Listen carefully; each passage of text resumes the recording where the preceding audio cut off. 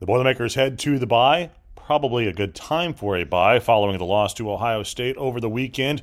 We'll look ahead, including a little preview of that game against Nebraska coming up after the bye on Gold and Black Radio. Kyle Charters here. Tom Dienhart will join us in just a moment, but first this. Designing and building since 1968, T&W has changed the way people think about construction.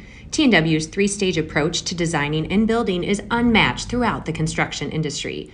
Learn more about T&W's people, passion, and projects at twdesignbuild.com. Experience unparalleled comfort, service, and cuisine at the Whitaker Inn. This Midwestern oasis is perfect for a relaxing staycation or weekend getaway. Escape from the ordinary at the Whitaker Inn. All right, Tom, the Boilermakers head into the bye week. Probably comes at a good time. Bye weeks always seem to be at a good time.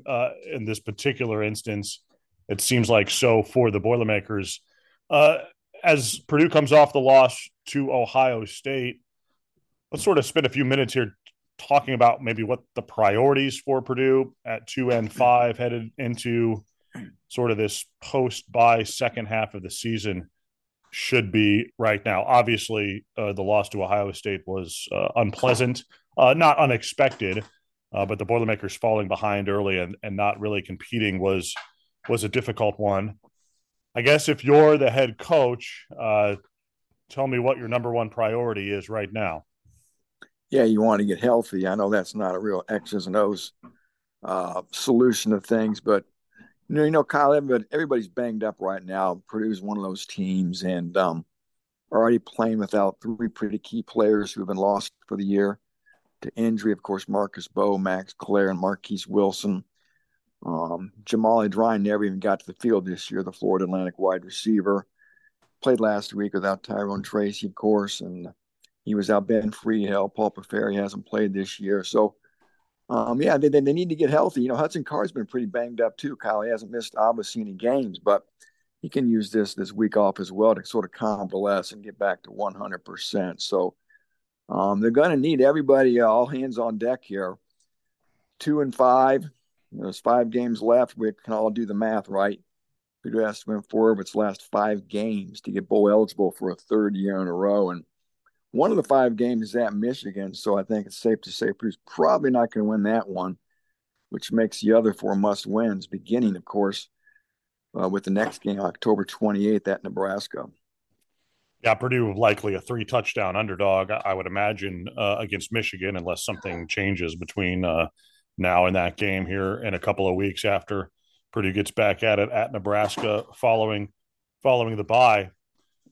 I guess if you're going to work on something from an X's and O's point of view, where do you start? I mean, Purdue's got a lot of things it needs to be able to try to fix. For me, offensively, it just feels like Purdue's still a team that's in search of a little bit of an ID. Now, they've run the football well, obviously, but still, even within that, have struggled in short yardage. Not getting the big plays has been a problem for Purdue. All those things are causing some difficulties for the Boilermaker offense. Yeah, I think you hit on most of the big ones. The short yardage offense seems to rear its head, or the lack of a short yardage offense seems to rear its head every week. We saw it again, Kyle, I think late in the first half of Saturday when Mockabee got almost like the 1-foot line, got tackled. Purdue has first and goal. Can't punch it in. And of course, they end up going backwards, and then they missed the field goal. Real deflating sequence. But again, we've seen Purdue really struggle. 4th and 1, 3rd and short, trying to get that one tough yard. And, that's been an issue for Purdue regardless of the coach. It seems like you've seen this time and again too, Kyle, over your years. So, again, that remains a problem. You mentioned big plays. Yeah, they've been pretty devoid of big plays almost all year. Deion Burks, 2 games in a row now, largely a non-factor. And I think we can all agree, right? He's probably the most dynamic guy on this offense. And I know defenses want to take him away, but you still got to find ways to try to get the ball in his hands. So that's been two big things for me. If they can find some solution to that short yardage offense and trying to generate somehow some more big plays, it's difficult. But you think with the way they're running the football, Kyle, that could open up some throws downfield. And they just haven't been able to make defenses pay. I think it's difficult when you have just really in the passing game one big playmaker that an opponent can sort of scout and prepare for. If you can't go somewhere else to make them pay for that, I think it's a difficulty. And Purdue just does not. While it has other good players, I think on offense, more of them are possession type of guys rather than big play type of guys. At least that's what we've seen so far from them. But yeah, I mean, it seems to me you could scheme to get the ball still in Dion Burke's hands. I mean, you could hand it to him, for instance, or just put him in the backfield. I don't move him around to try to get advantageous matchups, and it doesn't feel like Purdue has been able to do that and then get him the ball enough. Yeah, we saw I think it was like a quick pop pass against Illinois near that north end zone where he took a ball quick, like almost a shovel pass, and just kind of ran to the pylon and got to the end zone. You're right, just any way to get him the ball in space, put him one-on-one in space with people, let him sort of be Deion Burks, if you will. So, they got to get Tyrone Tracy back. I mentioned him being out last week, groin issue, didn't play the second half at Iowa. Devin Mockabee, though, I tell you what, keep him healthy and upright. He looks like he's got his fumbling issues in the rearview mirror. He's gone 2 games in a row now without a fumble. He's ran for a total of 199 yards against Iowa and against Ohio State. He's really the only bright spot last week against the Buckeyes. He's playing very well right now. Keep throwing the ball to him and letting him be Devin Mockabee carrying the ball as well. So, and then, Garrett Miller, I think Kyle's slowly starting to round into form. Yeah. I think they need more out of number 88. I think he had some trepidation earlier this year coming off that knee injury that cost him all of last season. He seems to be, again, becoming the Garrett Miller we all expected. And he needs to be that guy because, talked about Max Clare being out. He was headed to be probably a freshman All-American. Mentioned Paferi, hasn't played all year. So they're down basically to Garrett Miller, Drew Bibber, and a true freshman tight end. And again, Miller can be one of those special players on this offense. He has to be a difference maker. Yeah.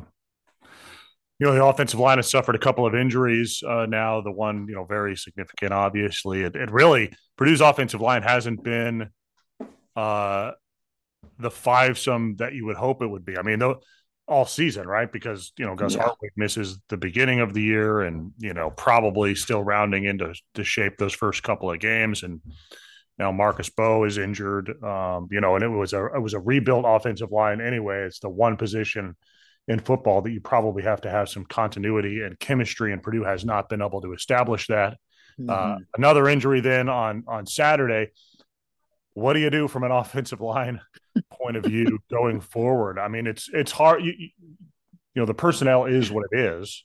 Yeah. And there's only so much you can do to scheme on your offensive line to try to hide some other issues there. What do you do here during the bye week headed into Nebraska to try to get that group as in good a shape as possible? Yeah, you're right. It may be down to a scheme thing where you don't ask those guys to do a lot of things they can't do offensively from a blocking execution standpoint.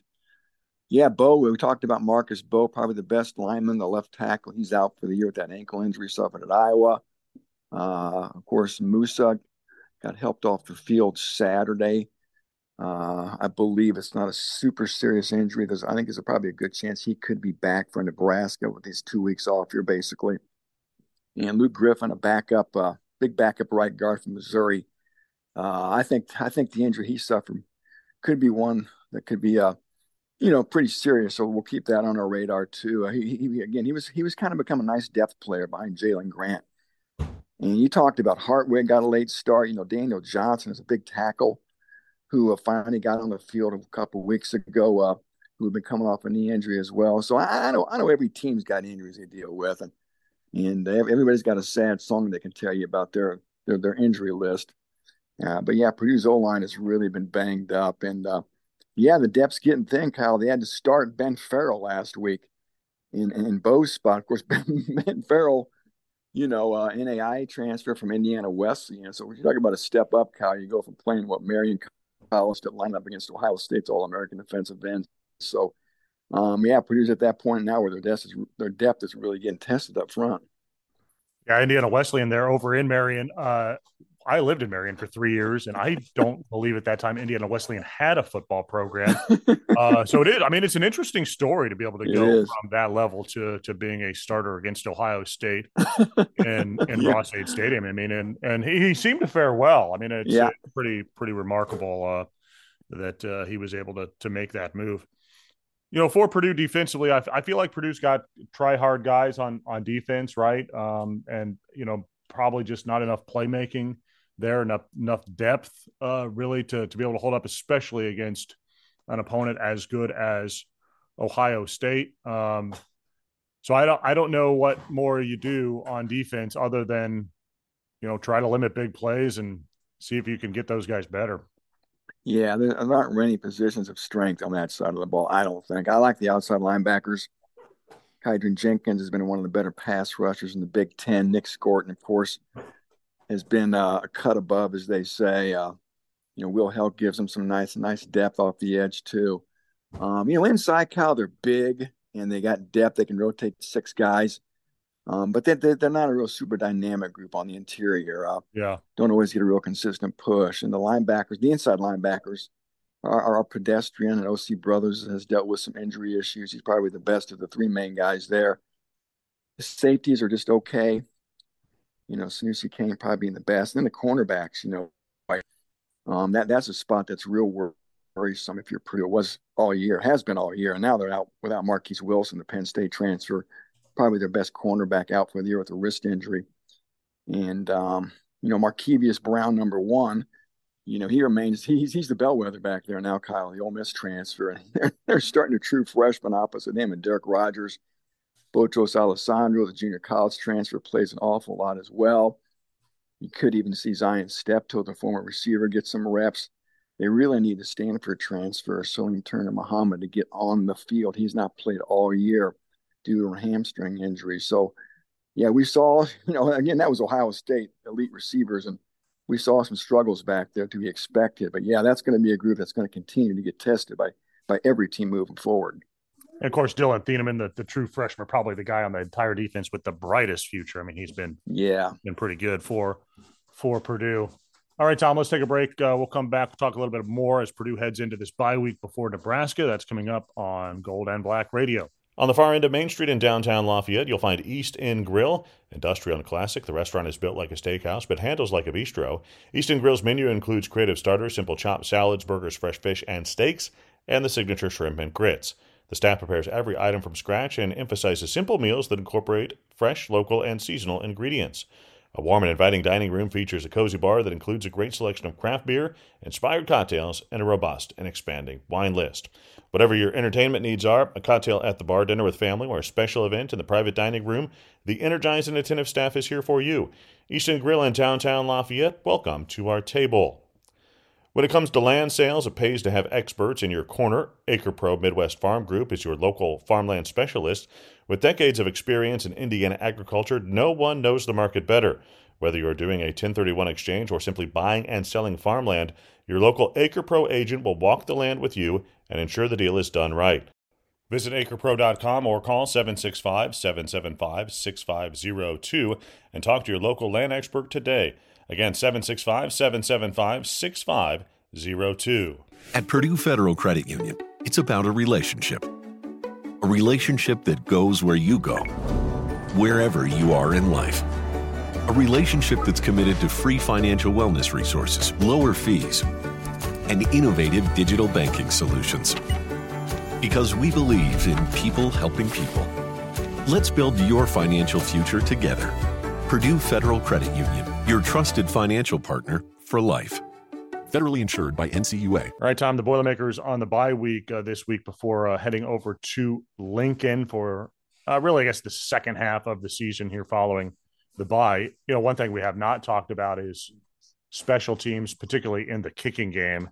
Ben Freehill has been hurt. Maybe he's able to come back after the bye. Perhaps that settles down the place kicking spot, though we really don't know. It's not as if we have an extensive history on Freehill as the place kicker, but place kicking was a problem on Saturday. Not sure it really made that much ultimately in difference in winning and losing. If Purdue gets in the red zone against Ohio State, it needs to score touchdowns. That's really the only way it's going to pull off an upset against a team as good as the Buckeyes. But the punting game has not been necessarily very consistent either. I mean, maybe special teams takes a little bit of a backseat to trying to fix all the other issues, but it's rather important as well. And Purdue's been just okay, if even that, in the kicking game. Yeah, I think you assessed it pretty well. Yeah, the punting's been I guess okay. Ansel could always improve, and the return game for the most part's been a non-factor. Although T.J. Sheffield's had some nice punt returns this year, he has been a bright spot on the punt returns. We saw the kickoff return for a touchdown too earlier this year, the first game by Tyrone Tracy. So there's been a few glimpses here, and then the return game for Purdue coverage has been pretty good. And then the place kicking, right? Boy, everybody saw last Saturday. Felt bad for Julio Macias, missing 3 field goals, clanking one, and that last one, the 27-yarder, was a total shank. And by that point, you kind of wondered where he was at mentally.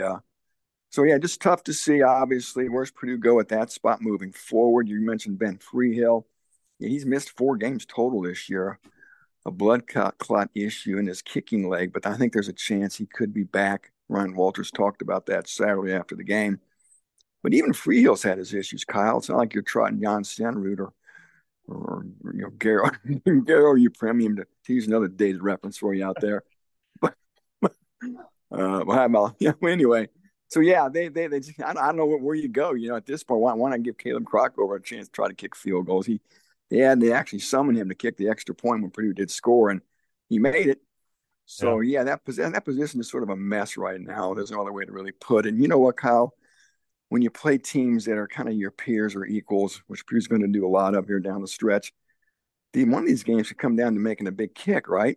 Yeah, I guess that's what's got you worried a little bit. So we'll see how that position continues to evolve here these last 5 games. Yeah, just very little margin of error for this Purdue team. And when you're going to be taking on your peers here in the second half, like Nebraska, Minnesota, Northwestern Indiana, those teams that you feel like you have a good opportunity against, a big kick somewhere might matter. And it could have mattered even in the opener against Fresno, right? A kick that was missed might have mattered for Purdue in that contest. So Kyle, Purdue's 3-9 on the year on field goals. It's the worst percentage in the Big Ten, and the 3 field goals are the fewest in the Big Ten. So there you go. Yeah. I will say this about Purdue here at the bye. Nothing that has happened here in the first 7 games of the Ryan Walters era has really made me question this whole thing, right? I mean, I just think it's too early, and there were too many roster questions to make a huge assessment about where Purdue is long term, right? I mean, do you agree with that? That it's just I just don't think after 6-7 games, or even after 1 season, you can really get a real good feel on this thing. Certainly, Ryan Walters, and really any coach, is going to need more time, especially when you look at the big picture and what Purdue had returning this season. Yeah, you can't have a referendum after 7 games or even 1 season, given what Ryan Walters walked into. A lot different than what Jeff Brom walked into in 2017 with the transfer portal. Now, Walters brought in some players, Kyle, but I think maybe as we look back, maybe he lost some better players, especially on the offensive line. We were talking offline about the offensive lineman. If you had, I'm not saying these guys are NFL players, but I think Spencer Holsters may be an NFL player. He went to UCLA. Sione Fina went to Arizona State. And the big tackle, Eric Miller, went to Louisville. So, boy, that's a spot you hate to lose veteran players. And those were 3 big ones. That line would look a lot different if they were still here. So I guess you can cry over that all you want, but you're right. Walters can't be really judged so far on what's transpired. Still a work in progress. And one thing that's going to go on this week that I think he's good at is recruiting, Kyle. And staff's going to fan out. They're going to practice Tuesday, Wednesday, Thursday. Going to lift on Friday. And the staff will be out largely a lot of this week visiting commitments, going to see 2025 kids. So again, that's going to be a big part of what the staff's doing this week. And they had a huge recruiting weekend this last Saturday, Kyle. Over 90 players were here. And they're really honing in on the 25s at this point. Just a handful of spots left in that 24 class. So that'll be a big part of what the Purdue staffers are doing this week. Yeah, and certainly you can be frustrated with, losing games, like as a fan, right? I mean, it's certainly within your right to do that. And I think the Iowa loss to me was extremely frustrating. It was a very frustrating game. I think it was frustrating for everyone, probably for Purdue itself, I would imagine. And then I think, losing to Ohio State is probably a pretty good, measuring stick about where you are compared to, the best teams in the Big Ten for sure. But I just think, having a referendum, a little too early for me on that one. All right, Tom, enjoy the bye week. You too, my friend. Take care, buddy.